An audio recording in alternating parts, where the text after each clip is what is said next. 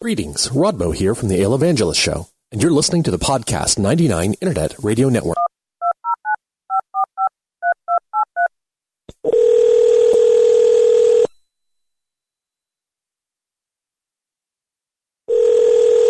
Hello? Podcast of verbal narcissism for ugly journalists. Hello, can I talk to Mr. Dave Bowman? Approach and identify. Hello? The decisive vote of the 36th state against prohibition is happy news for the grain raisers of the United States and for many others throughout the land.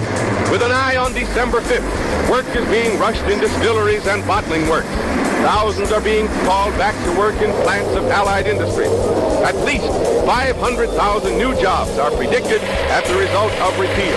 From keg and barrel factories, perhaps the most closely allied line, immediate benefits from repeal extend into almost every line of business and commerce.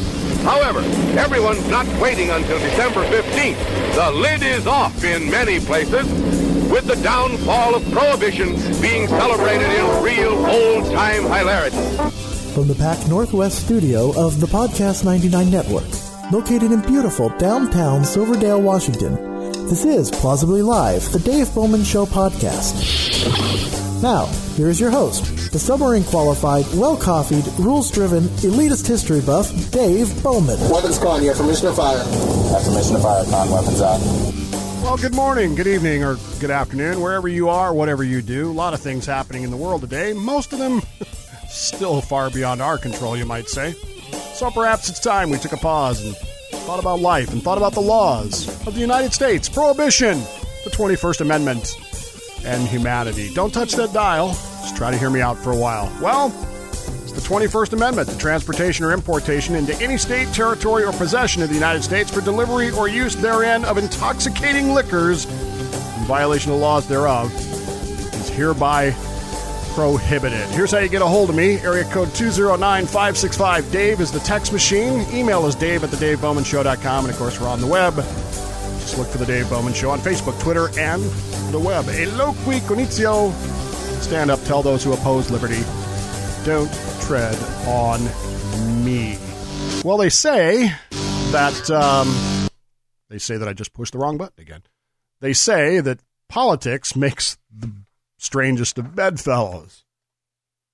I don't know that at any point in our history that was ever more true than in the idea and the implementation of prohibition in the United States of America. We're going to talk about that today, but specifically we're going to look at the repeal side because this past week, April 7th, was the day that we kind of celebrated Beer Day, National Beer Day in the United States of America. And I got into a kind of a text chat with the Ale Evangelist, who you can also hear on Podcast 99.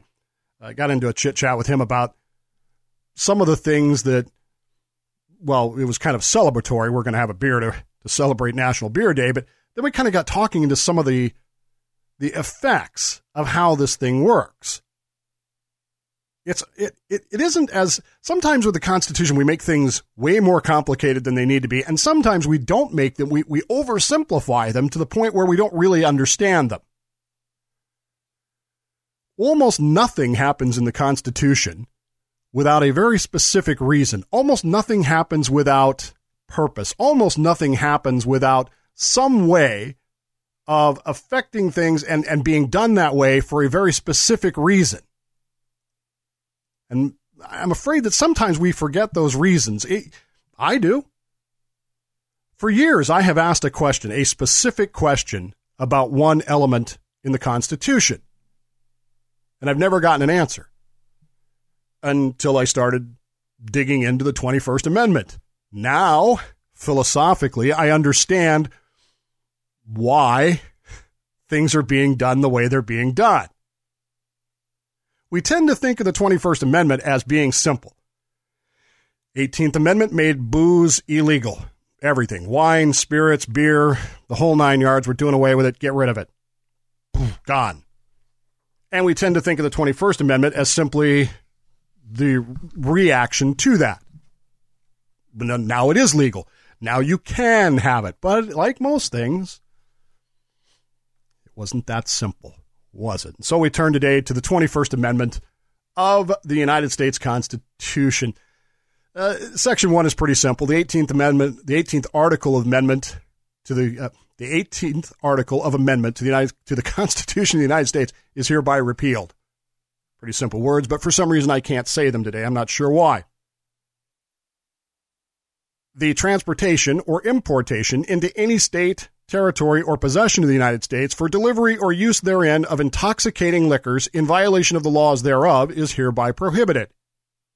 In Section 3, this article shall be inoperative unless it has been ratified as an amendment to the Constitution by the conventions of the several states as provided in the Constitution within 7 years from the date of submission hereof to the states by the Congress of the United States. It seems pretty straightforward, doesn't it? 18th Amendment is repealed. Yay! And that's about as far as we read on a normal basis. That's about as far as we go. Because either we don't want to know about the rest of it or we just don't care. We don't think that there's anything in it. But oh my gosh. When we talk about Constitution on Constitution Thursday, we talk about what it says, why it was written that way, what went into the thoughts, how it affected things, and how it affects our lives today. And guess what? The 21st Amendment affects your life today in more ways sometimes than we even think about. And that's what we're going to get into. As I said, Prohibition made for some strange political bedfellows. If you think about Prohibition, it's weird. If you think about what it is, Prohibition was a conservative, what would normally be considered a conservative religious value. I don't think you'd get much argument about that. The idea of not drinking was very much an evangelical movement of the 1860s, 1870s, and that era. It was the temperance movement really became powerful during that Victorian era, the early Victorian era, post-Civil War in America, but in England with John Wesley and a few others, it really kind of became a religious fervor. The belief religiously, and I can say this, okay, again, caveat here, I spent most of my life until 2008, and I was born in 63, I spent virtually my entire life as a member of the world's largest temperance organization, the Salvation Army. My parents are Salvation Army officers.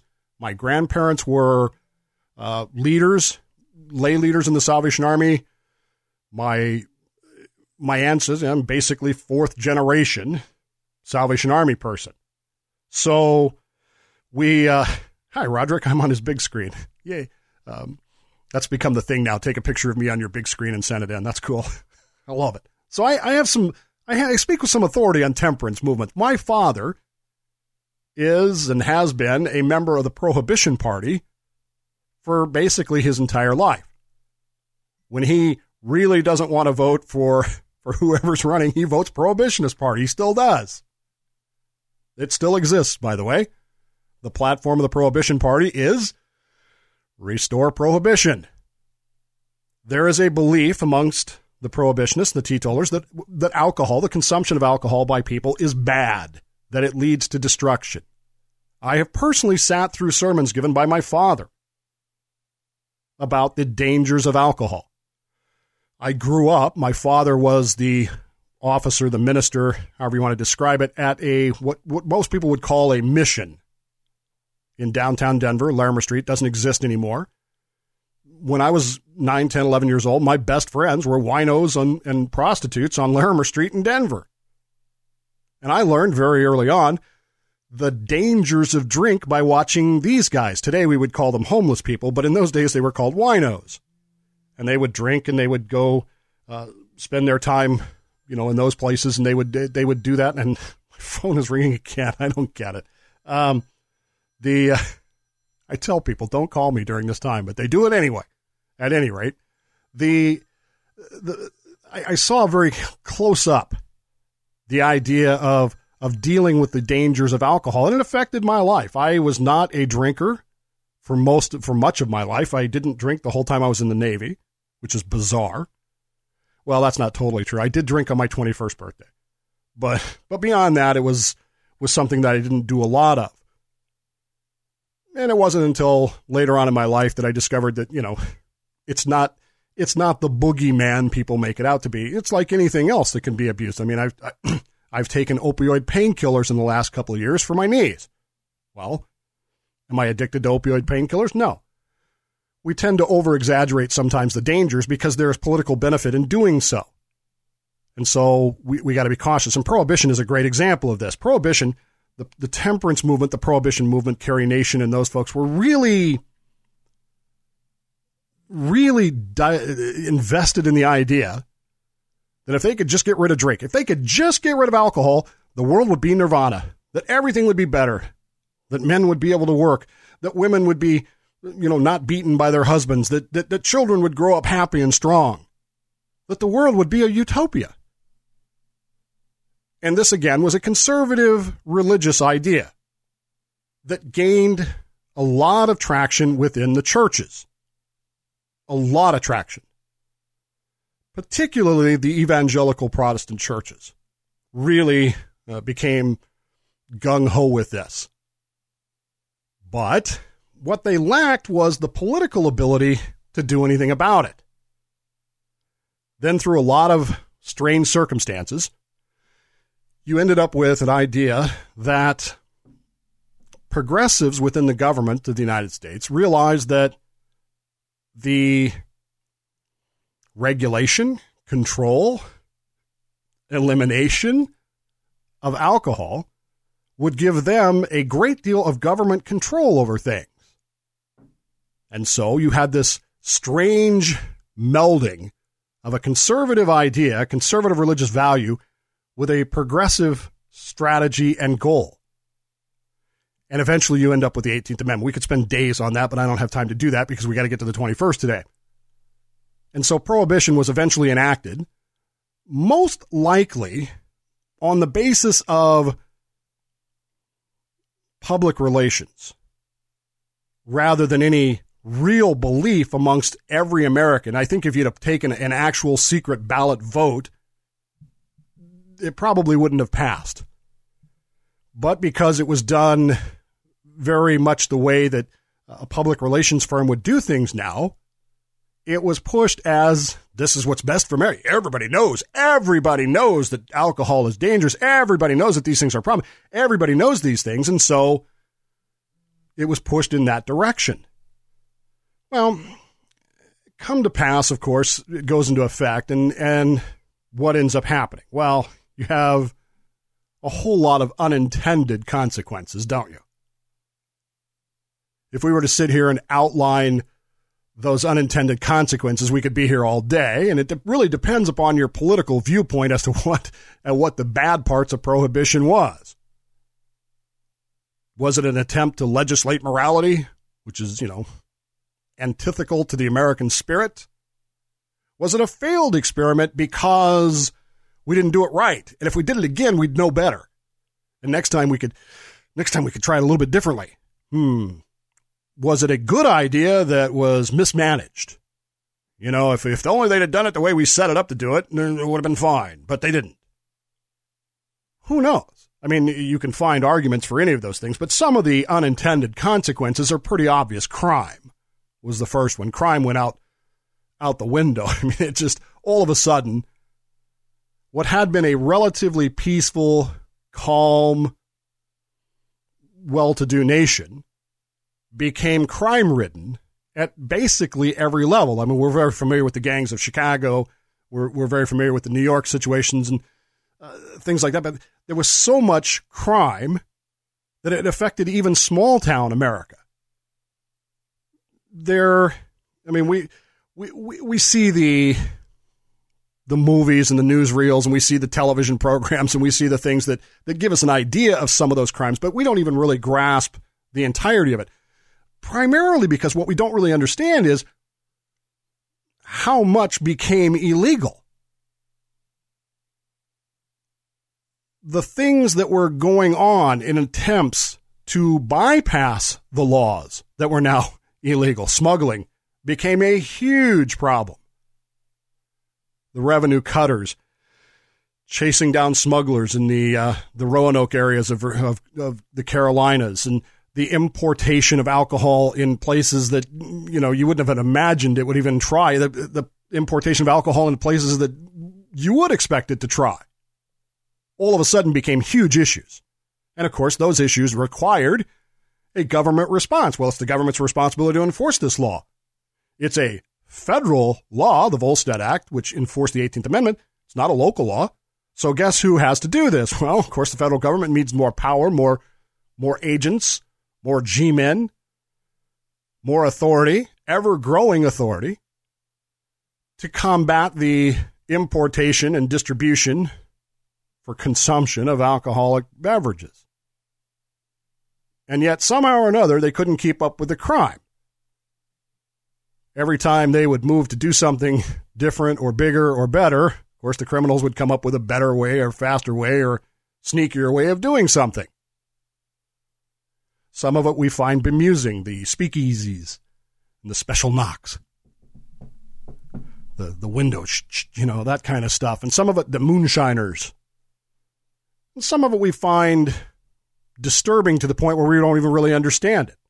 The shootings, the violence, the arrests, the throwing of people in prison for these kinds of things, the government control in searching on really questionable bases for probable cause of alcohol.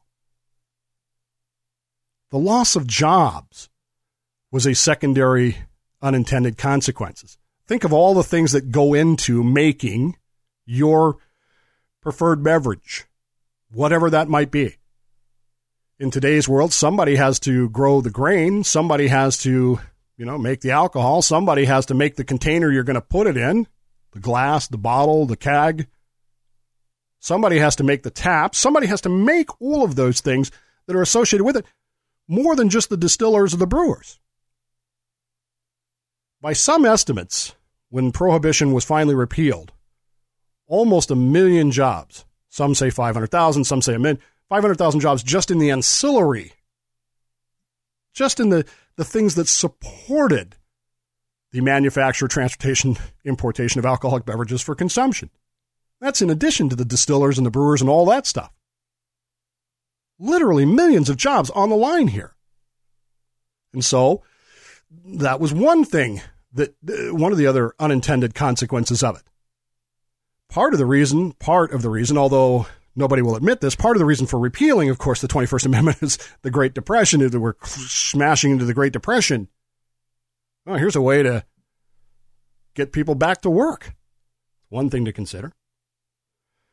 One of the other things that was not a consideration, was an unintended consequence to this, was the simple idea of corruption. Now, we're used to the idea of corruption in government. Certainly as Americans, we would come out of the Tammany Hall era. We understood that politicians were corrupt. But really, for the first time in our history, we saw something that we had never seen before, at least not on the scale that we had seen it. Certainly, back in the Wild West days, we had sheriffs and marshals that were, bad guys.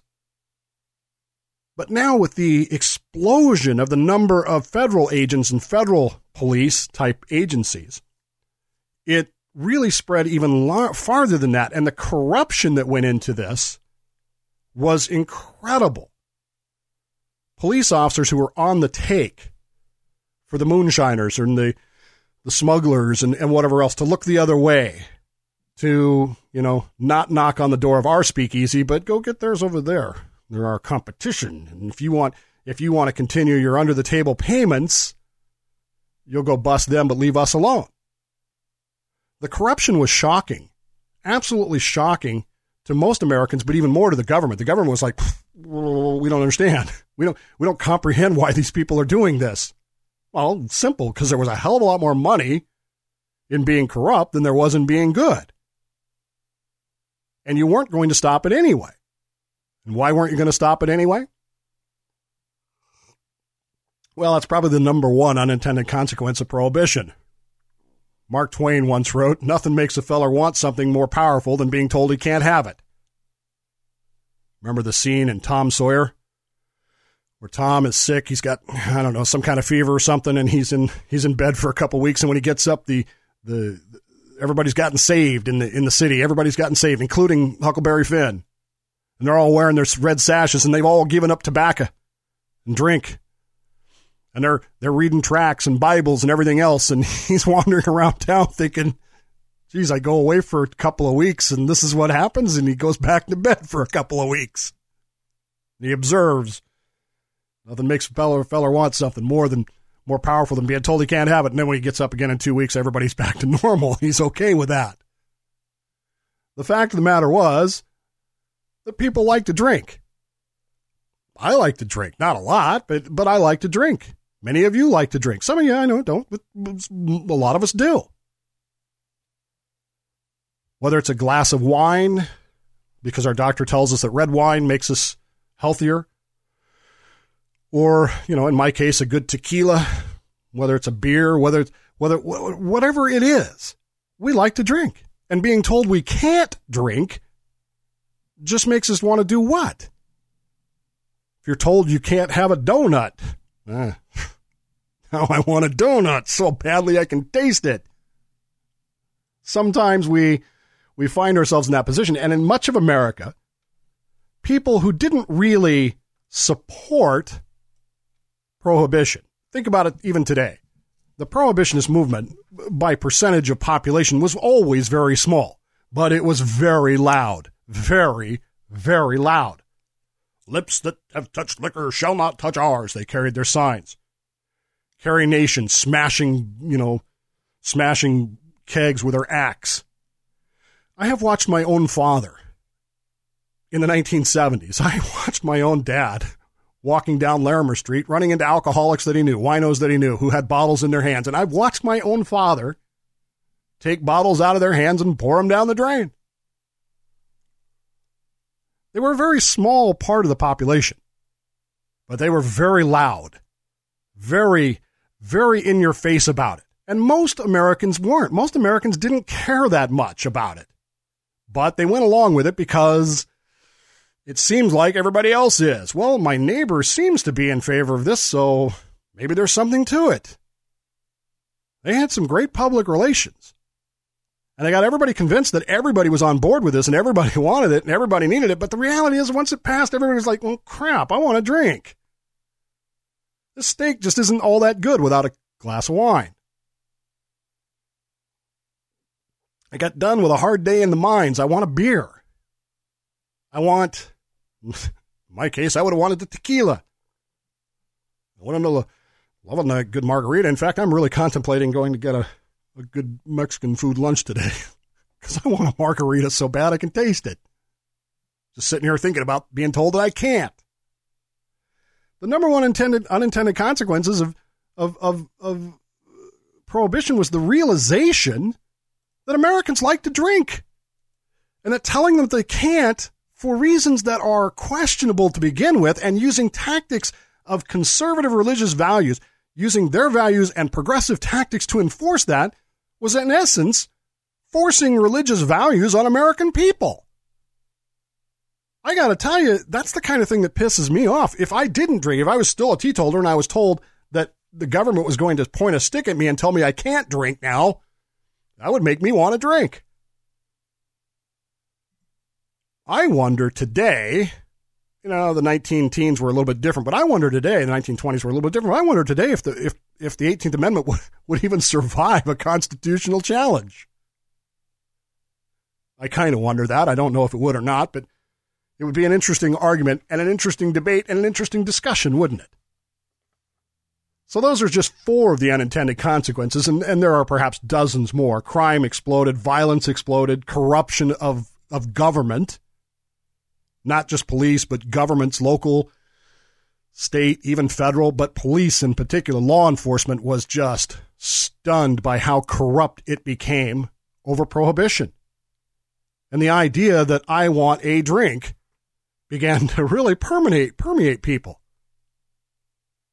Through the 1920s and into the early 1930s, this became a real issue. And in the 1928 presidential campaign, it was arguably the issue. There were really 2 issues. One, Herbert Hoover was a fine, upstanding, good man. In fact, many historians will tell you that Herbert Hoover, Jimmy Carter notwithstanding, was the finest man to ever occupy the White House office, that he was honest as the day is long, that he was upstanding, that he was religious, he was faithful.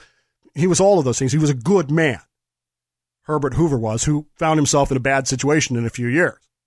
The guy he ran against was a guy by the name of Al Smith. Al Smith was an ardent anti-prohibitionist. He believed that prohibition should be repealed, and he ran on. That's some of the best campaign button stickers you've ever seen are from the 1928 election and Al Smith. Some of them are, well, many of them deal with the idea of I have a wet dream for Al Smith. Now, to you and I today, that has a different meaning. But in 1928, it meant I want to drink. I want to be wet again.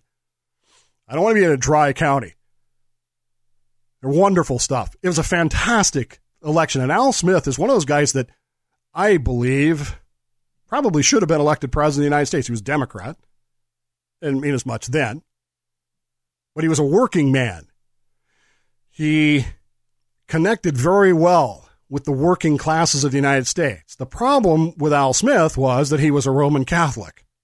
And that was the second issue in the 1928 election. Well, a lot of people loved his position on prohibition. Herbert Hoover, when questioned about prohibition, would just sort of go, well, we'll see. He wouldn't give an answer that he would support it or defend it. He was very non-committal on it either way. But Al Smith was like, no, we're going to repeal that. But you're a Roman Catholic.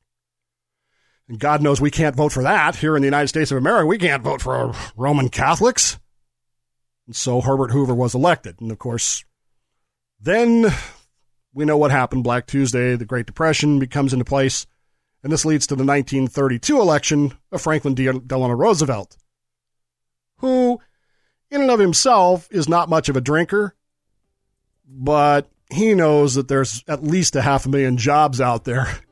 And so let's start to work on getting rid of this. And that's what he puts his mind to. We're going to get rid of prohibition. And we're going to get this fixed real quick. Stay with us. It's 1:30. It's Plausibly Live, the Dave Bowman Show, right here on the Podcast 99 Internet Radio Network. When we get back, we're still talking the 21st Amendment on Constitution Thursday on Plausibly Live. Stay with us.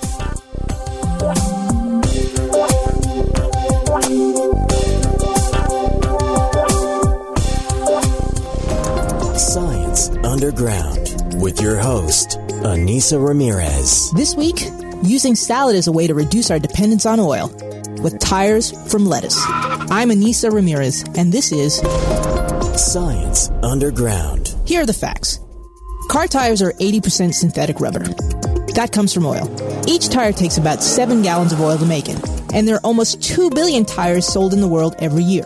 Scientists didn't think it should be that way. Dae-Kyun Roh, a scientist at the University of Alberta in Canada, has a plan to change that by finding plants that create natural rubber. Natural rubber originally comes from the Brazilian rubber tree, but that tree requires heat and humidity to grow. Roh and other scientists are looking for other sources of rubber from common plants. One plant that's an unusual source of natural rubber is lettuce. Lettuce amazingly produces natural rubber with the same quality as that of the Brazilian rubber tree. Lettuce is a promising candidate because it can be cultivated in cold climates like the United States and Canada, which lowers the carbon footprint. Also, lettuce grows quickly. 80 years ago, Thomas Edison wanted to find other plants that produced natural rubber for car tires. But he abandoned that idea in the 1930s when chemists found out how to make rubber synthetically from oil. The first U.S. oil well was found in Pennsylvania, and it's been society's lifeblood ever since, but at a huge cost. Today, scientists are picking up where Edison left off. Plants only need sunshine and water to make natural rubber. Natural rubber is produced by photosynthesis. So the supply of natural rubber from plants is far more sustainable, and it's better for the environment. Besides car tires, natural rubber is needed for latex gloves, balloons, toys, rubber bands, boots, pencil erasers, hoses, and about 1,000 other products too. What scientists want to do is figure out how lettuce makes natural rubber and then transfer that process onto other plants. This important use of lettuce needs no dressing. When it comes to reducing our dependence on oil, let us proceed. I'm Anissa Ramirez, and this was Science Underground. It's called the Gone Herd Round the World. You are a grand narrative just waiting to be written. You are the ultimate conduit of life's rhythm. You deserve the very best vision and the very best version of yourself. And we're here to bring it out of you. I truly am fired up today to be driving your bandwagon, to be your biggest fan, to be avidly you, your secret weapon in the war against your sense of self. You don't have to tell anyone we hang out. Oh, I love the idea of being your partner in crime, a tag team of two in unleashing your legendary, to optimize your outlook, to back the very best parts of you. Your mission, should you choose to accept it, to do whatever it takes to bring your own bold. All Natural Being with Brian Brody here on IPMNation.com. This is Betty White. I know you don't need one more thing to worry about, but listen, high blood pressure can cause kidney damage, blindness, heart attack, stroke, and you can have high blood pressure even if you feel all right. 1 in 7 adults has it, but it's easy to get your blood pressure checked, and you can treat it if it is too high. So don't worry about it. Don't ignore it. Just see your doctor and check it out. For your free booklet, visit the Will Rogers Institute at wrinstitute.org and find us on Facebook and Twitter. What's up, Whitey? Hey, Scotsman. We're from the Ale Evangelist Show, and you are listening to the Podcast 99 Internet Radio Network. Radio Network.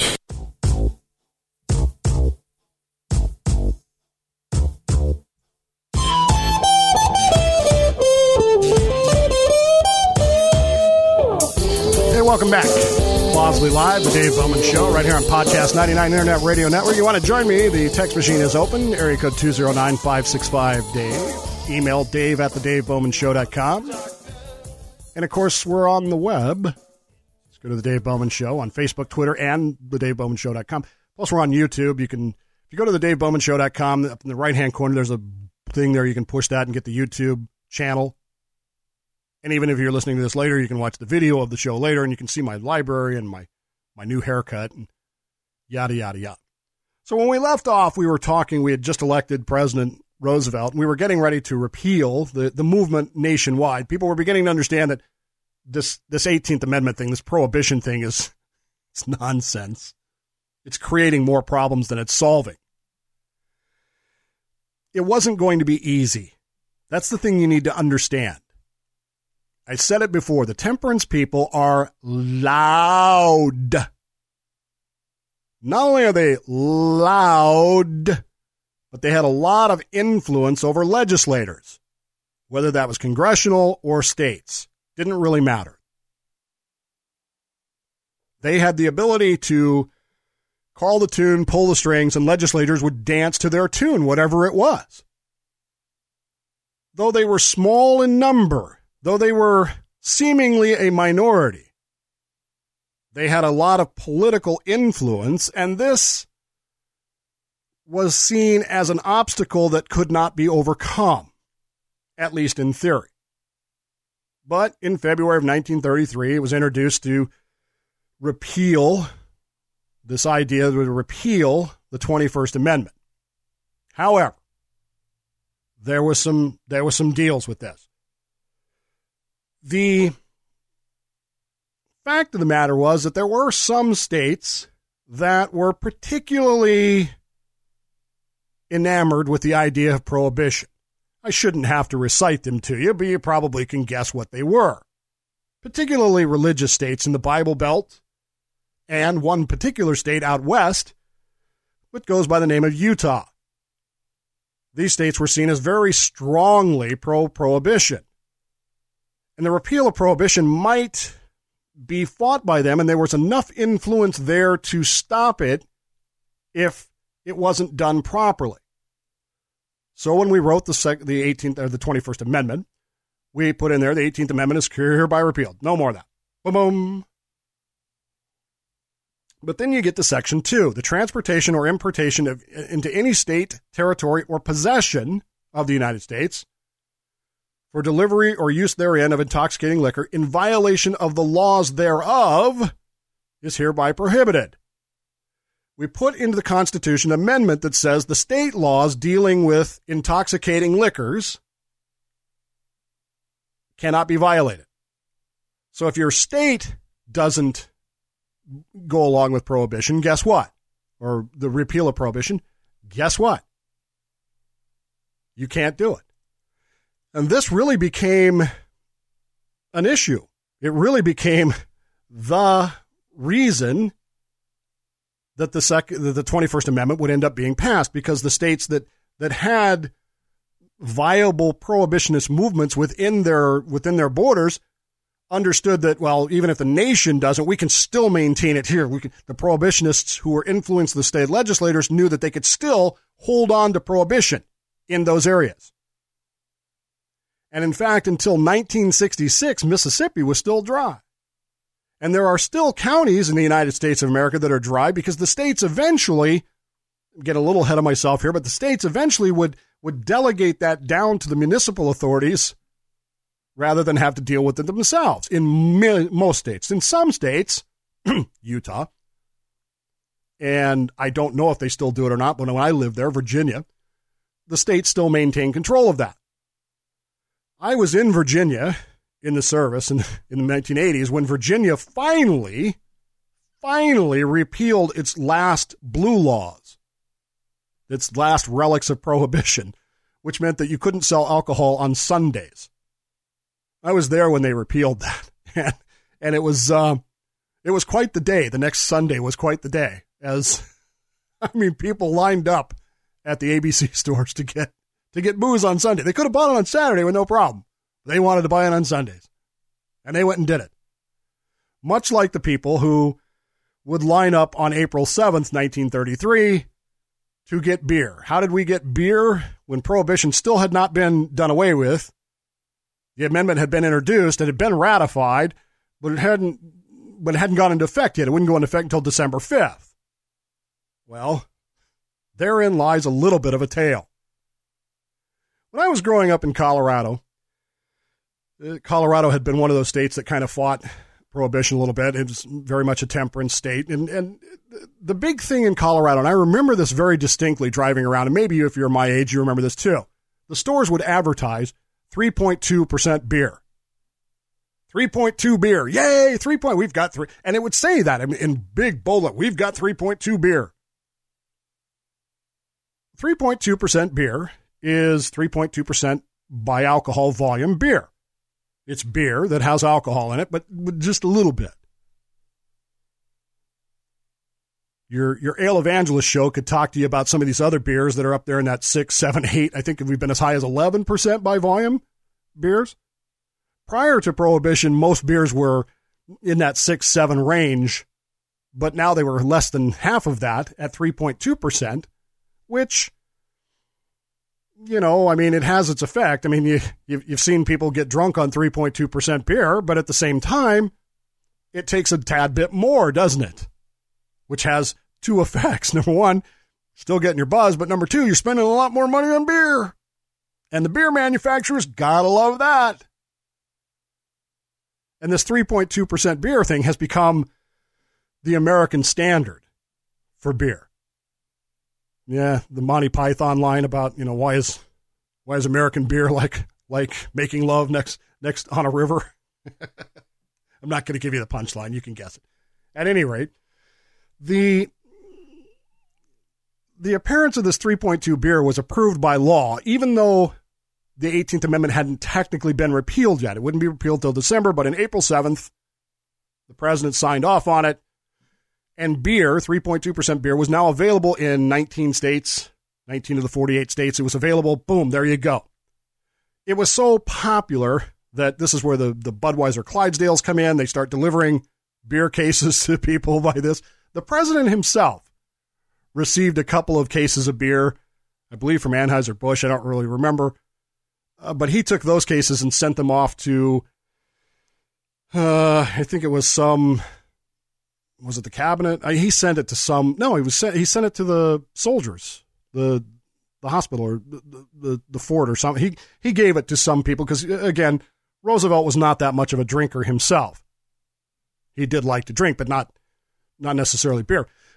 But there was this massive celebration. Yay, in 19 of the states, we can have beer.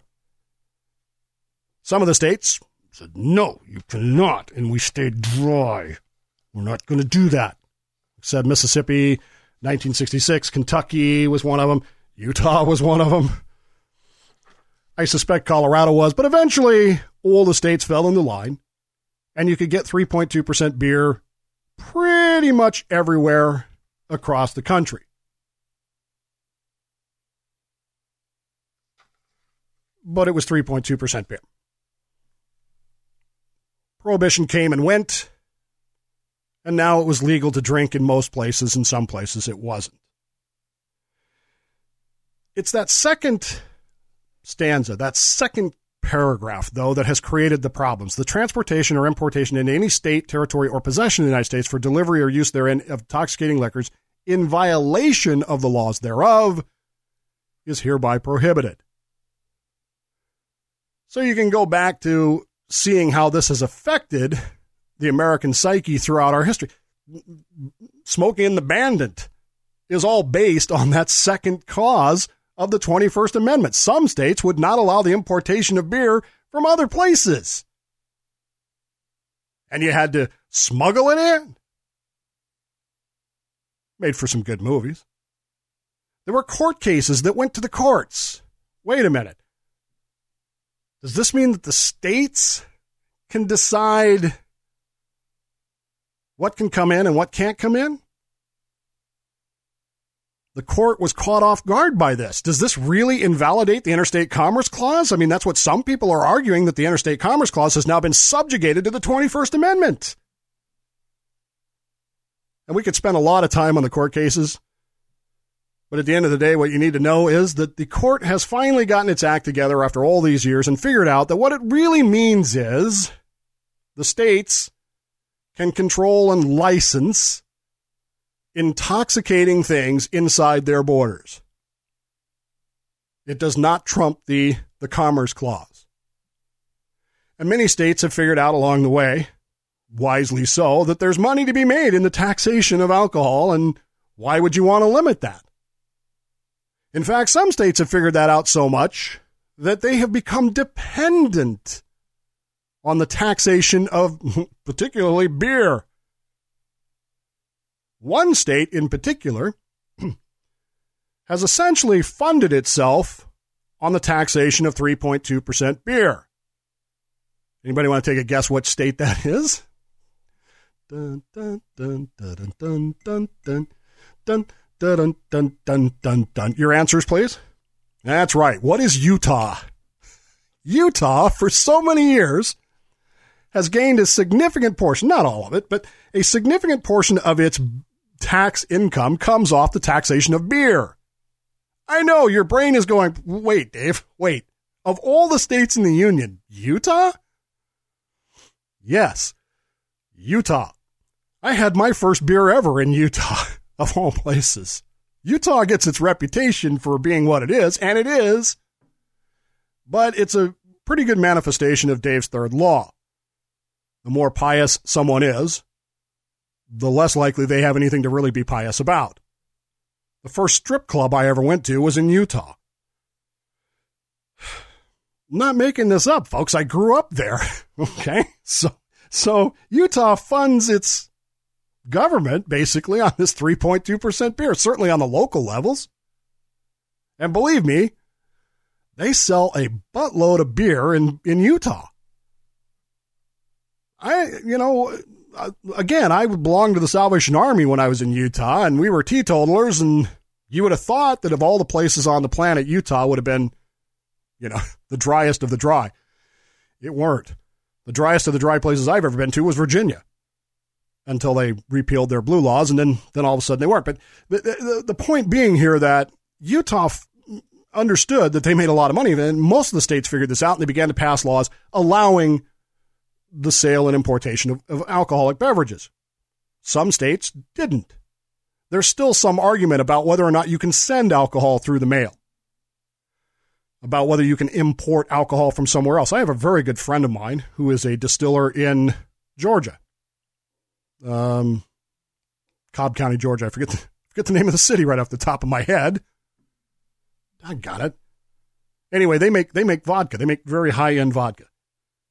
And I'd like to get a bottle of it. I'm not a huge vodka drinker, but my wife is. Well, I'm huge. I mean, not huge. I mean, she's maybe drank one whole bottle of it in the entire 9 years we've been married, but she prefers vodka. It's not my thing, but I'd like to get a bottle of that. But it looks like I'm going to have to go to Georgia to get a bottle because of the importation laws and the different kind of stuff that goes across this. I'm not real happy about that, but, look, it's just a bottle of vodka at the end of the day. And yes, as Jay says in the chat room, these are sin taxes. That's right. That's what they are, consumption sin taxes. But even with that, you end up with unintended consequences, don't you? In repealing this, you are facing the temperance movement's political influence. And it was believed that the legislators who had been bought and paid for by the temperance movements, by the prohibitionist movements, would not honestly consider the amendment. It was believed that Congress people who barely managed to pass this and get it out there, and it believed that state legislatures would not do so. And remember that to approve an amendment, what is required? 3/4 of the states meeting in their legislatures, or ... Anybody? That's right, conventions. Conventions. And if you notice, the 21st Amendment specifically requires in Section 3, this article shall be inoperative unless it shall have been ratified as an amendment to the Constitution by conventions in the several states. This is the only amendment that requires it to be passed by convention, not by legislator. And the reason for that was the belief that the temperance lobby was so powerful that even though it was so small and so minority, that it had enough political influence and enough drum beating that it could scare legislators into voting against it and not ratifying the amendment, not ratifying the whole process. And so there was this belief that, oh my God, if we allow the state legislatures to do this, it'll never pass. And that, by the way, is a problem. And so they made it via convention. And of course, over the course of a few months there, starting in, Michigan ratified in April, which, by the way, you'll notice is 3 days after National Beer Day. So they were pretty sure this was going to pass. Within a few weeks, it had gotten down to almost the number of requisite states. The 36th state to pass it, to thus enact it on December 5th, 1933. Anybody? That's right, Utah. Utah is the state that pushed prohibition off the cliff. Maybe they realized then that they could make some money on this deal, and so they did that, and off they went. Maine and Montana did it later. South Carolina did it later. Following states took no action on this. You ready? Georgia, Kansas, Louisiana, Mississippi, Nebraska, North Dakota, Oklahoma, and South Dakota. Refused to even consider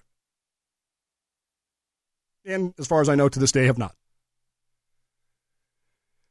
Away it went, and it left us in a position where state governments and eventually local governments could make money on those taxes, and we've seen that happen. But even that leaves us with some unintended consequences. In Utah today, one of the biggest problems that Utah is facing is that beer manufacturers are tired of making 3.2% beer. 3.2% beer is going the way, it's going the way of MySpace. It's not good. Doesn't taste good. I mean, as the ale evangelist once told me, it's designed to be drunken. It's designed to be consumed as coldly and quickly as possible. It's not good beer. So they don't like making it. They can make more money on something else. The distillers and brewers could be. The problem, of course, is Utah has a state law. Remember Section 2 of Amendment 21. Utah has a state law that says you can only sell 3.2% beer. So either the state legislature is going to have to face the temperance organizations again and the church and pass a law saying we can make more money on this, which is what I suspect will ultimately happen, or they're going to lose millions in tax revenues on a local level from the sale of 3.2% beer. The other unintended consequence of this is a little more subtle. And I've talked about this over the course of many, many, many months. There has been a change in tactics and strategies and use of government power. Prohibition failed miserably. I don't think many people are going to argue with that. Why it failed is, there are as many arguments as that as Carter has pills. The ultimate reasons for its failure, however, have led to a shift in thought processes and ideas. I have asked the question for as long as I've been doing this show, so now on 10, 12 years now,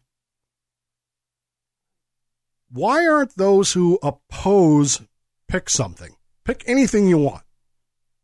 A constitutionally guaranteed right. I don't know, the Second Amendment. Why don't those who oppose the Second Amendment put this out there? If they're really as powerful as they think they are, if Americans are really as anti-gun as they think they are, why don't they just put this out there? Get it amended, repeal the Second Amendment. The answer lies in the 21st Amendment. In order to get it passed, because of the perception of the lobbying groups that are involved, they had to make it so that the states could still ban it, which is an exact opposition to the idea of incorporation, isn't it? They had to allow the states to maintain control in order to get the entirety of the amendment repealed. Well, that's no good. If we really want something repealed, but we still have to allow states to do it, and we can't use the 14th Amendment then to incorporate, how does that work? Moreover, because of the corruption that we're seeing in it, because of the problems that we're seeing in it, there's the realization that even if you could pass that, you would continue to have the same problems you had with prohibition with whatever it is that you have now banned. If you ban guns, only criminals are going to have guns. And believe me, you're going to make criminals out of people who otherwise wouldn't have been. Just like you did with prohibition, you're going to make criminals out of people who otherwise wouldn't have been. And there is going to be massive amounts of money involved with this. Think of the fortunes that were made via prohibition, via selling of illicit alcohol. Those things are going to continue to happen. And so there's this idea here that there's this realization that we can't really amend the Constitution. The idea of amending the Constitution, get away with the Second Amendment, is a non-starter because of what happened with prohibition and subsequently the 21st Amendment. And I guess it was that realization to me that kind of opened my eyes a little bit here. It also allows states to regulate intoxicating things within their borders. You want to know why states can get away with placing so many restrictions on the sale of marijuana? It's rooted in the ideas of the 21st Amendment. We can regulate these things and tax them and control them and license them within our states. It's, to some degree, it's why the state of California, for example, can charge upwards of $10,000 for you to get licensed and trained on how to be a barber. All of those things come back to the 21st Amendment, which was almost a strike back against the idea of incorporation. And the realization that, boy, if they do that, then what do we do, is problematic for people who favor those things. Even temperance people, even people who believe strongly in prohibition aren't really advocating to bring back prohibition, but they do advocate for laws that restrict the availability of it. And you kind of see how that tactic, that idea, that value has shifted across there. It's intriguing to see, and it's intriguing to watch and to finally really kind of understand that. The 21st Amendment continues to impact us today because some states are going to have to make some changes. And whether you drink or not really isn't the issue here. The issue is it government's business to even do that in the first place? What would have been different in this country if the 18th Amendment had never been passed in the first place? I don't think you could ever pass something like that today. You certainly couldn't pass a repeal of the Second Amendment. It wouldn't happen. You could try, but I doubt seriously that would happen. And ultimately, it would probably be repealed with the same kind of restriction. You're going to have to put that on there. And who knows what's going to go there. 21st Amendment to the United States Constitution. Real quick, we talked last week about the National Guard issues. And so that's last week's Constitution Thursday. This week, I noticed this came across the wires yesterday from Stars and Stripes. California has agreed to send troops to the border. They have agreed to send National Guard troops to the border. It's kind of a funky way of doing it. They refuse to do law enforcement, which they're not going to be doing anyway. None of these troops are going to be doing that anyway. And the Governor Brown, wrote a very convoluted explanation for why he was going to do this, because he wants to stop multinational gangs from coming across the border, and he thinks the National Guard is going to do that. So he can support that mission. I just thought it was interesting that after all this hullabaloo, we end up sending troops anyway. It makes you wonder what's going on, doesn't it? All right, I got to get going. Tomorrow, I don't know what we're doing on Friday, but we'll have a Friday show tomorrow at 10 o'clock, so join us then. Please take the time right now. Tell the people that matter in your life you love them very much. You'd miss them if they weren't there, so don't pass up those opportunities. You don't want to have that regret. Plausibly Live, I am Dave Bowman, and this is my show, The Dave Bowman Show. Plausibly Live on the Podcast 99 Internet Radio Network. Make sure you check us out at podcast99.org. See you tomorrow, everybody, at 10 a.m. for a new episode of The Dave Bowman Show.